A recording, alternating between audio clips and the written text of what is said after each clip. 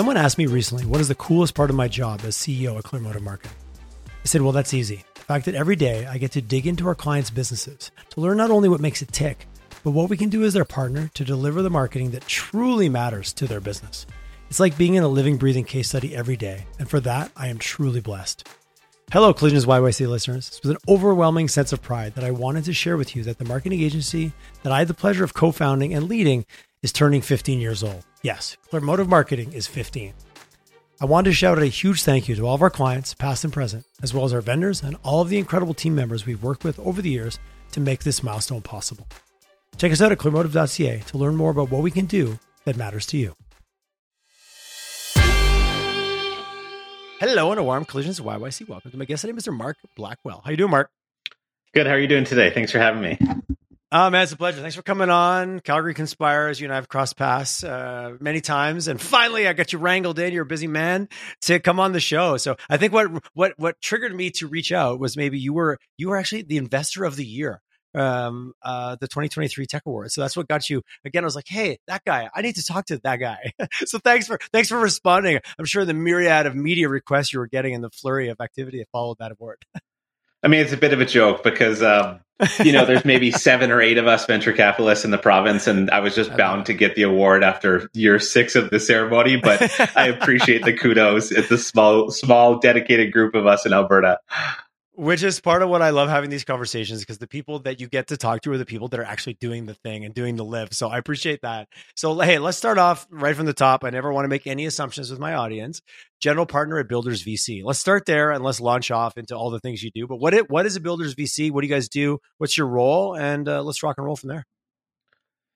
Totally. Yeah. So general partner, I've been with the firm since just after our inception in 2018. So we're a traditional venture capital fund. And we launched the firm under the guise and thesis of the modernization of antiquated industries. And so while most people might think of venture capital looking after the next social network or fintech solution, we kind of look at the unsexy, unrepresented sectors of technology that are going through mass amounts of disruption. And so in practicality, what that means is we're looking at the intersection of technology and IT in healthcare, agriculture, food, industrials, and real estate and construction. And those are the 4 sectors that we play in. It's almost easier to say what we don't do. We're not a direct-to-consumer CPG retail. We're not doing, direct-to-consumer Facebook type of social network opportunities, or we're not doing crypto Web3 opportunities. It's really antiquated sectors that have legacy issues of technology and bringing technology to them.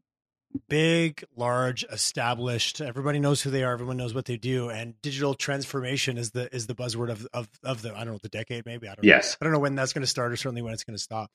Out of those industries, just that, I can't resist diving down a little bit. Is there any that you're really excited about, like with what you're seeing and kind of having a ringside seat with some of the changes that are happening? And all of those can be exciting in their own way, depending on which rabbit hole you want to go down. What's blowing your hair back these days in those different sectors? Wow, that's a big open-ended question in all the areas. So we have 2 partners in the US that focus on our healthcare practice, primarily in that space, everything from mental health. I would say the biggest thing I'm sure we'll chat about today is with regards to everything, the ChatGPT revolution and generative AI and how it's affecting all of our sectors, but specifically related to our healthcare practice. The team's spending an increasing amount of time looking at RNA drug discovery powered by artificial intelligence. So how can we find, diagnose better solutions on the medicine side? But the areas that I spend all of my time thinking about these days is agriculture and food supply chain, construction. It's $1 trillion industry that's by far the most inefficient sector. And so we're spending time tackling a number of different vectors related to the construction area, whether it's, the huge transition of blue collar labor, trying to figure out unique ways to build marketplaces to engage, train, enable a new workforce of workers, or conversely, looking at automation. And so we've invested in a company called Safe AI that's building autonomous retrofit kits for large scale mining and construction trucks that are basically taking the human out of the cab. In some of the remotest areas that large infrastructure or mining projects are happening, the biggest challenge you have is attracting labor. It's $250,000 per truck driver per year in Southern Australia. And so solutions like this are automating those processes to eliminate humans entirely, both from a safety and cost perspective. And so that's a huge area in the construction sector. We spent a ton of time looking at, call it hacking labor, both, training, marketplaces, bringing new entrants into the workforce. And then on the other side, looking at kind of full automation. And obviously, just by listening to you talk, you guys have a global kind of preview of what you look after or what you look into for opportunity wise. Yeah, it's a good question. I mean, like the team is based in North America. The primary mandate of where we invest is North America, but by nature of where our companies operate, particularly like a company like Safe AI, they're operating on 5 different continents now, just given the nature of where large scale mining infrastructure projects are happening. We have a couple of companies based in Europe, but our primary presence is Canada and the US. Okay.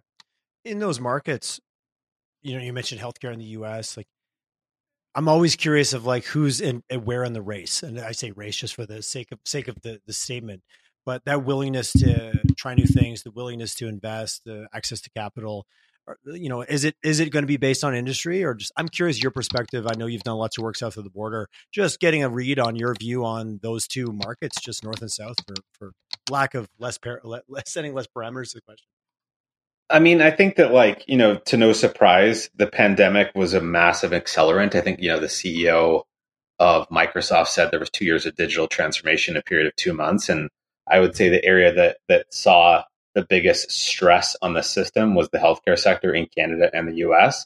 And so, we have a company called Carbon Health, which started as a original digital transformation tool for telemedicine. They vertically integrated. We brought in Brookfield Asset Management. They started acquiring, unprofitable clinics in the US. And at the peak of the pandemic, I think they were doing like 10 or 15% of all COVID tests in the state of California. They set up these pop-up clinics, and then they went and basically decided to go buy underperforming clinics in the US and build this full digital experience end-to-end consumer. And that was accelerated by COVID, I think, in many respects. There was a micro, I would say a huge lens placed on the fragility of that sector, given how much pressure that was under, that post pandemic, there's a huge boom in activity in that area. And then as well, just like the fragile nature of the food supply chain system. You looked at like the United States put in a number of effects, Emergency Supply Act, that like had to bring back certain portions of the US economy because it was under so much stress with regards to, domestication of food produce, relying on international sources. And so I would say the pandemic put a huge accelerant to all the sectors that we played in. Yeah, the deglobalization conversation, which is I'm reading, the end is just the beginning. Peter Zion, what happens with the collapse of globalization? Just talking about some of those topics. So it's an interesting rabbit hole that's quite deep when you start go down. And the pandemic shined a flashlight on so much of that. Just curious about healthcare. Did that instance again easier in the US because they have a different system than we have? Always thinking about the barriers or things that allow innovation and change to happen faster versus like, oh, that's not the way we do it. We're Canada and like we'd be very protective of our healthcare. And I'm not criticizing because we have a great system, but always trying to understand the differences, especially from a new and improved way of doing things perspective. I mean, they're like entirely systematic differences. I mean, we don't do a ton of healthcare investing here for a reason. We sit on a treasure trove of data and information, arguably some of the best in the world. But when it comes to access, I would say there's a whole transformation in Canada that I quite frankly can't comment on intelligently. I just see how the US system is driven. One of our full-time partners is a full-time healthcare practitioner in the US. It's everything is done based on billing codes and solution providing to enter into the system. And so it's a very monetary style transaction to how things work itself through, both supply, demand, and technology adoption wise. And you have healthcare networks in the US that are far more progressive and have the ability to be nimble versus the centralized nature of how healthcare is done in the country here. Yeah, anyone I know who's attempted to innovate or change or any type of technology-based disruption, specifically just here in Alberta, has been met with a significant number of challenges. And there's a variety of reasons, but this is just not the way we do it. And the system tends to protect itself here. Yeah, exactly. Exactly. And so you're based in Alberta. Talk to me about what you're seeing here. What's going on? You're just going down. I love going down your LinkedIn, and you were involved in so many boards, so many different associations. You're definitely out and about. What are you seeing? What's been the last, you made the joke about 6 years. They had to give it to you sooner or later kind of thing. But what have you seen in that period of time in terms of how the market is maturing here? Like goods and bads. Like I always want to talk about the optimistic side, but also the reality of where maybe we're still getting in our own way and just where's the trend going in Alberta?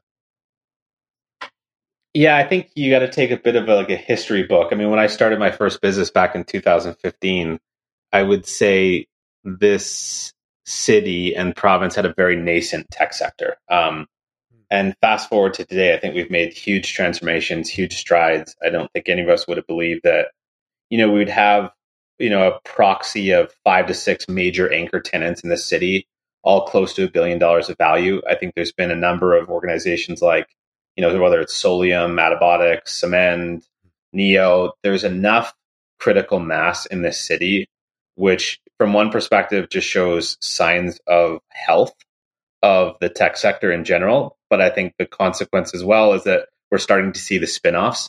So, the ex-Solium founders, the ex-Solium employees starting companies. And that's really, to me, like once you get that flywheel effect of going on. Now, layer into that, the boom of 2021, where capital was infinite and free.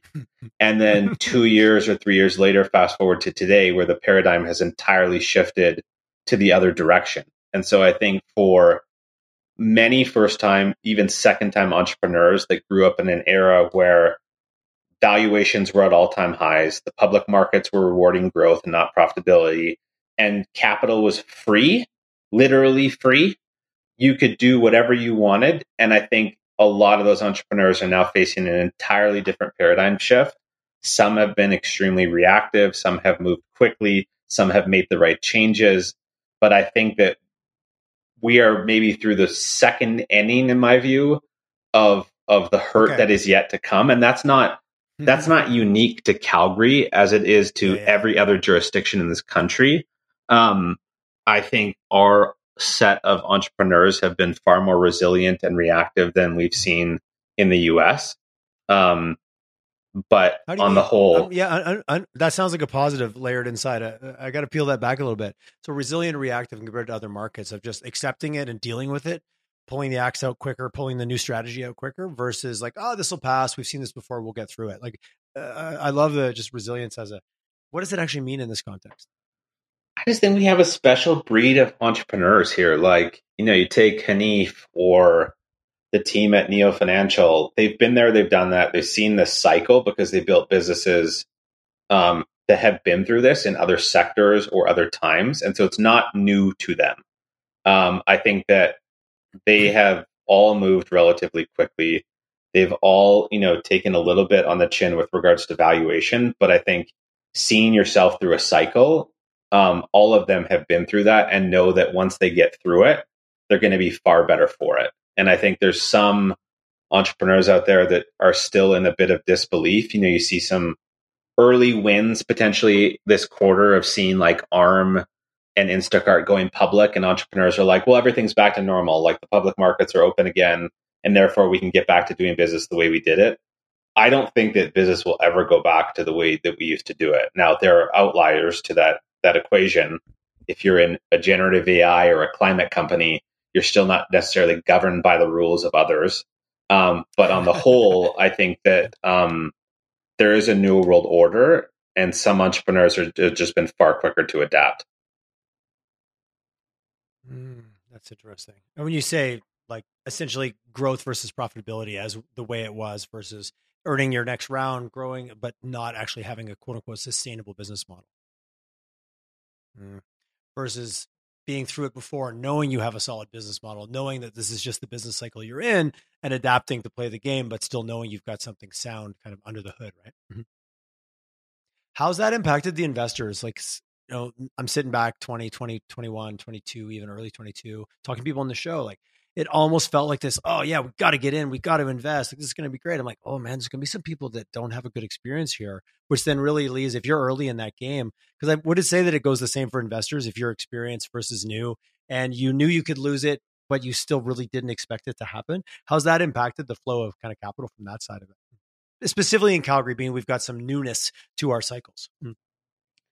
I mean, I think that like you got to look at it in the like from a stage specific perspective. So I think it always starts at the top of the food chain from companies that are like late stage, pre IPO or IPO, and it takes cycles for it to kind of trend down to the pre seed and seed level, where I think we still have a good concentration of capital here. So not to say that the pre seed, seed, early A's have not been affected. I think they have, but I think they've been far less affected than the late stage cohort of businesses and the companies that were and that the infancy, given the infancy of where we are in Calgary, I think we've been less affected than other jurisdictions, just given the nature of, call it unicorn style businesses that we've had. Now, I think ultimately what that does is it allows those investors to kind of recalibrate.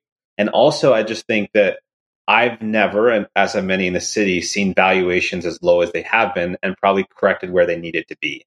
And so I think that starts from a healthy perspective for funds that are in their first year or two of cycle. Now, you still have to see this thing through, but like I haven't seen a seed deal done for less than a $10 million val cap in like 2 years. And now that's happening left, right, and center. And so I think everything's just reverting back to the norm.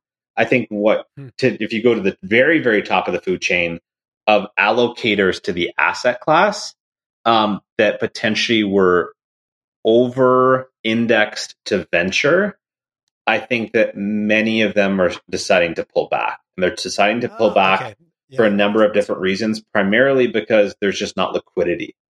And so, typically there's just like cycles and flow of capital that's getting sent back to investors. And so I think LPs, limited partners of our funds, pension funds, endowments, family offices that saw the sector as, this high growth opportunity are now riding the cycle through the J curve of potentially not having distributions or having a look through when distributions come back. And so they're going to under allocate to the sector for the coming year. So I think that's all natural. There'll be a slower pace of capital into venture. It will probably weed out some of those like first time funds or solo GPs that got into this business in the hype of things, and will revert itself back to where it needed to be. Interesting. Stick to your knitting a little bit of for a few years. Yes. I love what you said about the correction going like to where they should be. That's different than saying, oh, it's an overcorrection. Now we've gone like we are notoriously like too far one way, too far the other. That's not what I heard you say. I heard you say more so that the evaluations are maybe where they quote unquote should be. And I know that's subjective, but that doesn't sound like an overcorrection as much as it was just a righting of the ship. Yes, 100%. Yeah. So that doesn't sound bad unless you were never through that before, and it feels like you could do no wrong. Now you can do no right. Yeah, exactly. So you're saying this is what separates the whatever from the whatevers? It does, and like you can go back in history. When we've looked at all the Preqin data, they collect like all the historical performance data of venture and private equity asset managers, and you just like vintages of wine. In Napa Valley, it's like which vintage was the best? Well, actually, the vintage post the 2000 crash, the vintage post the 2018 crash, and my view is the vintage of 2024 will arguably be the best vintages of venture funds in history, because there was a serious correction, valuations got back in check, and so I think that my view, and we're raising a fund right now, that our 2024 vintage vehicle will be probably our best performing in history because things have come back down to normality and it's not crazy out there. And so we can ride the cycle. The nature of these funds like ours is they're 10 years in life, but it's the only thing we have to do as a fund manager is get two things right: the entry point of the valuation and when we exit. Everything in between, we do a lot of work. There's a lot of in the sausage making process. But if you get those two things wrong, like this business doesn't work. And so I think we're going to see those funds that can raise, those funds that have dry powder will probably be the best that we've seen in a very long time. Just based on the opportunities that are existing in the cycle. Are you seeing funds? Is this an opportunity also where it separates, to your point, around who's in it because they saw an opportunity versus who's in it to actually help them make the sausage? So, is there some rolling up the sleeves happening and leaning in with some of your founders and some of your portfolio companies to go, hey, we know this is a good business. and here's what's happening. Let's lean in. Like, always curious about how much time you spend or you spend as an organization from a fund perspective, leaning in with your founders, with your companies to help them through some of this transition. Because I know some funds take a very hands-off approach. Some are like, no, our value proposition is, quote unquote, we're different. We're going to get in and help.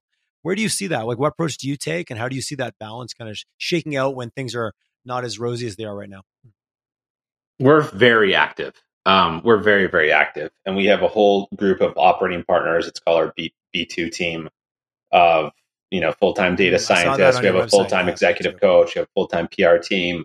We kind of will parachute these people into our companies, but tactically, there's not a day that goes by that we don't have active communications with our team, because a lot of our companies have either reforecasted or having to go back to the market. There's a new world order that exists. And I think, what I mean when I said before of I don't think we've really seen the true hurt, because what's been happening this past 12 to 18 months is that investors have been, plugging holes in their portfolio, like bridge round, safe round, inside round, doing everything they can so that their companies don't have to go and reprice equity, which is fine. I think that all of us have been there to support our businesses, hoping that we can kind of turn the corner and recorrect some of the core underlying metrics before they're forced to go back to raise another price round of equity. And so that's why, I see what you're insolvency saying. and bankruptcy rates at an all-time high, down rounds are at an all-time high. But I don't think the full trough of companies have gone all the way through yet to have to go back to market to raise. Because we've been exercising some strategies in our playbook, but soon that's going to run its course and it'll catch up with itself, is what I'm hearing you say. Yeah, exactly. Talk to me about the reality of a down round. Good, bad, it's not awesome, but you and I had some over coffee and you said, it's not always bad, and it's how you approach it and what it means and how it represents. And it's so down, boom, by the DNA, it sounds negative. But give me a little bit of a maybe, like anything, there's probably many ways to approach that from a different perspective. I mean, I think that I'm always empathetic to the entrepreneur that's sitting across the table, because sometimes it's absolutely confusing why you're getting a down round. Some of our businesses have 2x revenue, they've increased profitability. Some of those things are just outside of control because there's been such a compression of multiples. And so I can sit in my shoes and look at some of my entrepreneurs and just them being baffled, why valuations are down, why they're getting term sheets at the valuations they have, despite the fact that their businesses have done well. And possibly better than they were doing when they raised the round in the first place, which is a bit of a mind fuck. So there's a reconciliation. That's why I mean, I'm sympathetic when I say some entrepreneurs haven't been able to swallow the pill. Well, it's hard to swallow the pill because you're confused. Everything you've done to control your business from a cost and revenue perspective has gone well, but maybe there's just and there has been massive multiple compression that is valuing companies at less than they are. So I'm sympathetic to entrepreneurs having to go through that experience. I think that the good entrepreneurs just see the light through the end of the tunnel, that this is just one step in the journey, that taking it down round, rationalizing costs, having cash on the balance sheet, being able to think about cash flow break even are things that will make them stronger in 3 or 4 years time. And so while it's tough to reconcile this short-term blip in a company's journey, these are 7-10 year journeys for most entrepreneurs. And so the tactical pieces of it all are yes, we're repricing equity. There's a down round. In a lot of cases, we are most critically interested in making sure that management just has an incentive to continue to build the business. Because most times, based on how these rounds are structured with anti-dilution rights for preferred shareholders, who takes the hit on the chin the most? It's the common shareholders. And who are the biggest common shareholders? It's the management teams. So we are just making sure when we do these types of structuring that management has skin in the game, that we either create a significantly increased employee share option pool, we do one-time founder refreshes, because they're running the company. And so, founders have been diluted to shit. They just want to make sure that they have enough. You're going to lose your fire a little bit, right? Yeah. Sure. So that's a critical piece that we just make sure we get actively involved in. Which I appreciate that, because you're right. If the people that are at the helm every day lose the fire to be there, or lose the connection to the long game, you're kind of sunk before. Yeah. Now you're having to put in a new team, and that's a whole other set of problems. Exactly. Talk to me a little bit about even the retooling or the refocus from growth at all costs to actually some performance metrics. Like some of the things you're throwing out, sound operating principles of cash on the balance sheet, and you've got some minimum run rates. You're actually making some money versus like, man, we just got to grow these certain metrics so we can raise our next round. That feels like it's been flipped on that. But they're different skill sets. And, as a outside influence on some of these companies, I can only imagine those are a lot of the conversations you've been having in the last 6, 8 months. And we were the biggest part of the problem because we were rewarding those different types of things, like the competition for capital, the skyrocketed valuations were the biggest problem because of us. And so, like, that's the root cause analysis of all this. We were Is rewarding. This the dealer taking responsibility for the addiction? 100% it is. And then all of a sudden it's like there's a correction and we're being like, show me when you get to cash flow break even. And this is like 2 months after we had the conversation with them about the skyrocket high valuation. I think that we are having to execute a new set of playbooks within our companies under the assumption that there's not another round of financing.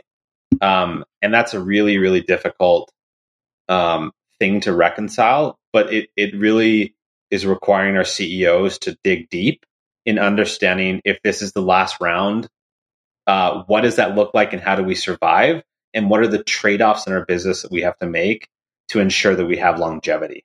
And sometimes in a world with infinite free cheap capital, there's no limits because you can explore 17 different business options and you can enter new geographies and the cost of acquisition can be negative because you're growing. And I think that this is creating a new breed of entrepreneurs that are being highly selective, being highly focused, and being in control of their destiny ultimately. That is the future. I think that the piece that we need to reconcile, we are raising money for this late stage insurance business, and the banker told us you still need to grow like a tech company, but you also need to underwrite like a traditional insurance business, and those two things have to collide.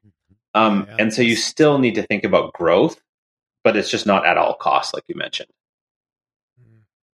Are you? When you get back to the growth side, it requires new customers. It requires growing a portfolio of business. How's that side of the market from what you're seeing? Obviously, I feel we're in a little bit of a pocket here in Western Canada where things are innately positive. I'm hearing different rumblings from different contacts of mine, depending on even in Canada, even Ontario versus BC. Are you still seeing lots of opportunity? Because the investment landscape has changed, valuations have changed, but the ability to now grow my business in a market where there's customers and those customers have willingness to take on a new product. What are you seeing on that side in support of this new kind of dialogue around performance versus growth in terms of the actual business climate itself that your companies are operating in? I think that's very, very specific to the sector that our companies are playing in. And so, you look at macro tailwinds in mining, minerals, and climate. There's huge tailwinds associated with that. The global demand for lithium and precious metals are at an all-time high, yet the sector is dealing with immense amount of ESG and climate-related issues. And so they're in hunt for solutions, and the willingness to pay has never been at another high.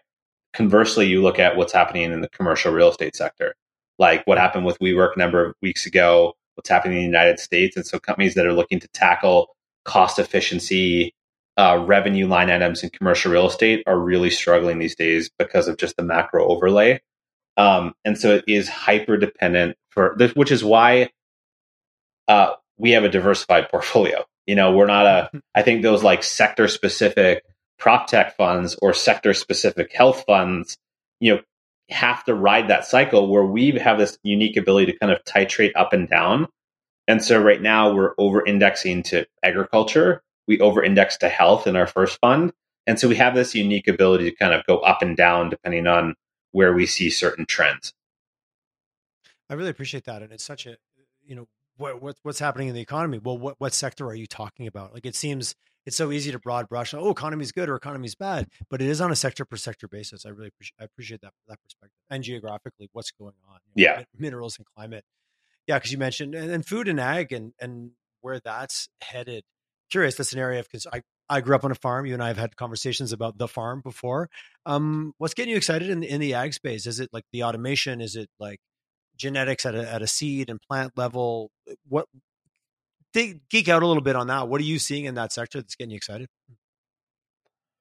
So I'd say similar. So three themes. I mean, and we invest kind of from animal all the way to the crop side of agriculture and everything kind of in between of that. The things that we probably haven't touched is any of the alt-based protein pieces that have a direct to consumer lens to it, because we're not good pickers of certain items as it relates to that. So we're more picks and shovels investors, looking at real operational efficiency in nascent areas. And I'd say one of the areas we spend a bunch of time in is in animal health, and precision animal. And so we have a number of companies that are trying to automate certain components of the animal supply chain, all the way from the feedlot to the processing side, that are just things that have been continually done on pen and paper, whether it's animal feed rations to animal operations. All these things are just ripe for disruption. And so we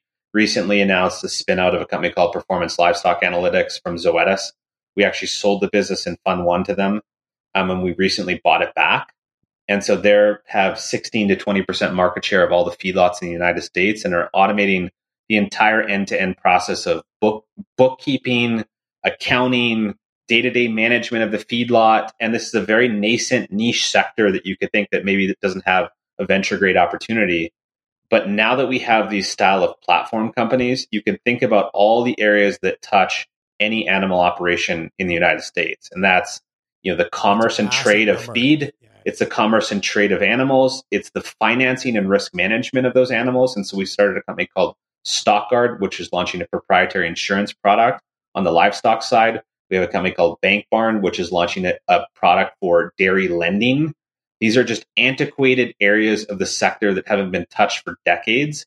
So traditional ways to lend to a dairy operation have not changed, but there's mass amount of data out there that exists to underwrite and create better underwriting models. So that's an area that's getting us excited, for sure. And then just like another big area we're spending time in is like the dealer network side. There's been so much automation that's been happening in consumer auto. You go to a Toyota website, there's a chatbot that's automated into an inventory management system. That inventory management system has a really good job potentially using generative AI to make their salespeople better out in the field. None of that has transitioned to construction and ag.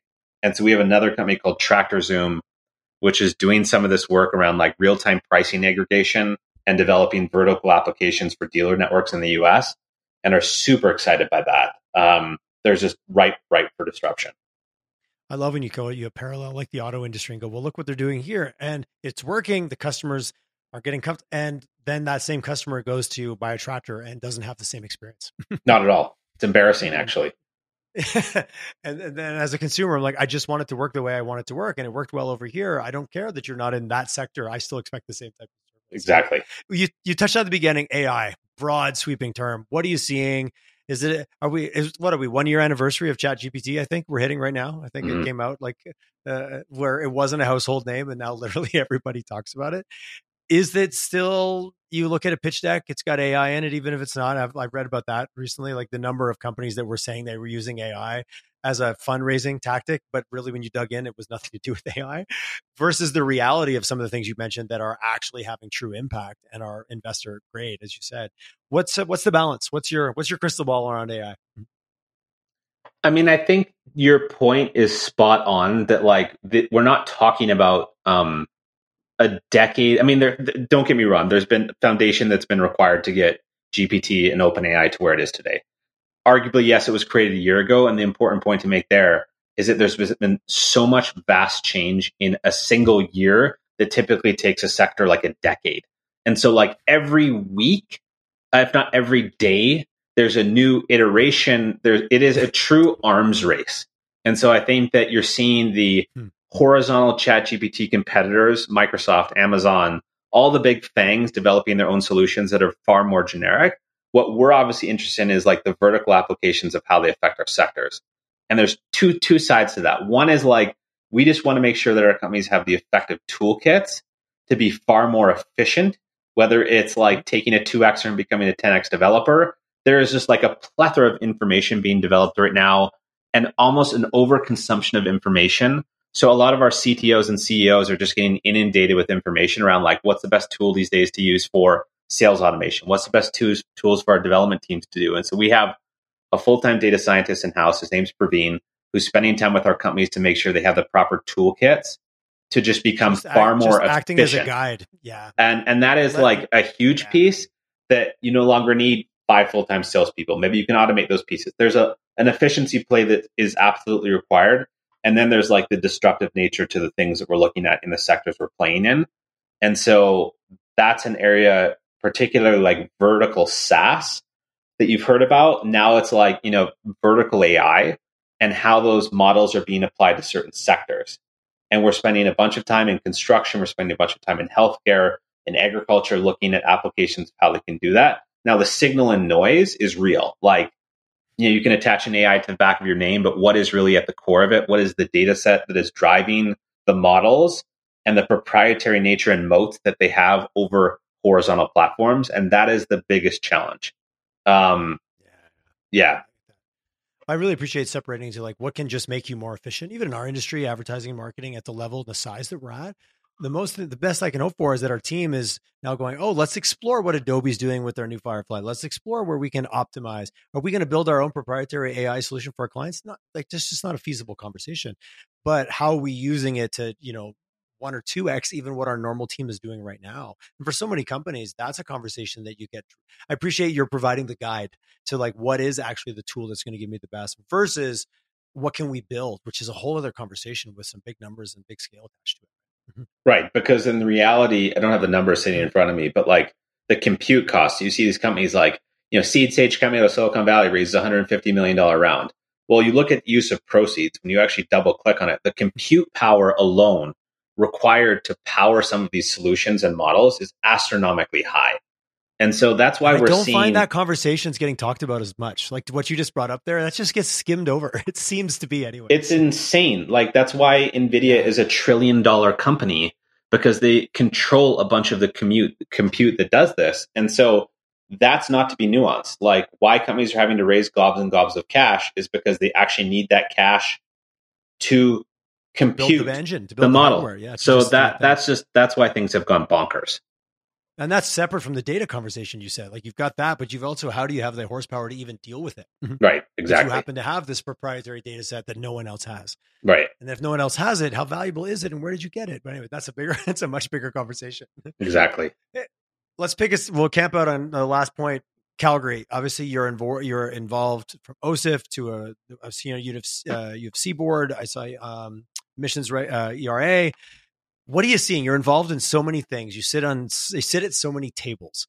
Can you high level it for us? What are you seeing? Where are we headed? The trends? You talked about the churn. You talked about we've got these unicorns that are now spinning off, which a few years ago when I started the show, people would say, once that starts to happen, we're going a good path. So we kind of touched on that. What about just broader kind of macro, but micro in the sense we're talking about Alberta, everything from government all the way down to the street. What's any common themes you're catching in all the conversations you get to have? That's a good question. Between like the university, the ERA, my time at OSIF, even junior achievement at the base level of, nice. The change in what's happening with young entrepreneurs. I think there's still this like optimism, and you layer in everything else that's going on. It's like, it's critical mass of activity. You've got CDL, incubators, accelerators. Like we've almost put everyone in a cauldron pot. And there's so much great activity. I think that the issue is going to be, this continued collaboration. I've always said this forever. Like the city and this province is so based on silos. It's organizations competing with one another. But we have to remember that like this province, from a population standpoint, dwarfs a state or a city in the United States. And so there's no longer, and I think these barriers are being broken down tactically. There's no longer this like us versus them type of scenario. Edmonton versus Calgary versus Toronto. We're too small of a country to be able to do it. To play that game. We're too. But those egos and agendas still exist, and those barriers are getting broken down. But the ERA is a great example. Like I think that there's a huge, massive opportunity the ERA to have, in partnership with other provinces and the federal government, to have this 1 + 1 = 3 strategy. We just want to make sure we invest and we retain our best companies in this country. And obviously, we're sitting on a treasure trove of assets that have this very unique opportunity for transformation as it relates to carbon and climate. the ERA is one piece of the puzzle, a very, very important piece of the puzzle to make sure that there's funding there. But you look at what they're doing in the United States, and it's being absolutely dwarfed by the IRA. And so they have set the world stage in the United States to continue to fund climate. And we need to make sure that we're doing that and putting us on the national stage by just making sure we have tentacles across this country. And has become so divisive, us versus them, that we can no longer have that conversation. Yeah, it's very much a province by province strategy right now, and we're kind of losing that. I've been having people on chatting about that, and they're like, "Well, yeah, it's hard to get aligned with what's happening even in the U.S. if we can't even get aligned with what's happening with our neighbors." Exactly. Yeah. Is there hope? Of course, I love hope. It's my favorite. It's one of my favorite things to trade with. Is there hope? Is it hope, or are we actually doing things to bring that down? Because the last few conversations I've had with a few people, they're like, it's kind of annoying, and it doesn't seem like we're getting out of our own way in that specific context anytime soon. That's a good question. I would say there's like 2 steps forward, 1 step back. I think that there are organizations out there we're still +1 on that, so I'll take it. Right. It's like the Canadian Council of Innovators. They have a good group of entrepreneurs across this country who are collectively thinking about the right policy initiatives and advocating. And there was a huge win last week. And if you followed that with the PEGA, the province made a big stick in the ground. I thought that was a huge move, because I've heard from other people, sometimes off air, it's the associations that actually won't get out of the way for change. But I've heard that more, but on the sidebars. Yeah, I know. It was the only Twitter argument I've ever gotten in my entire life talking about this, because I just think we're set in the dark ages. I understand both sides. I'm sympathetic to how both sides of the equation are doing it, but it's like, just get out of the way. It's like, there's software engineer is a word that's unanimously used across this entire world. So you're just creating noise that is not needed so that people can just get back to work. So I'm glad that the government has stepped in actively to put a stop to it. It's just silly. It's silly. I like this is a waste of energy, people. We're just creating noise where we can actually cut through and move forward. And as a forward moving individual that you are, that kind of stuff gets so annoying, doesn't it? Just good old fashioned, that frustrates me.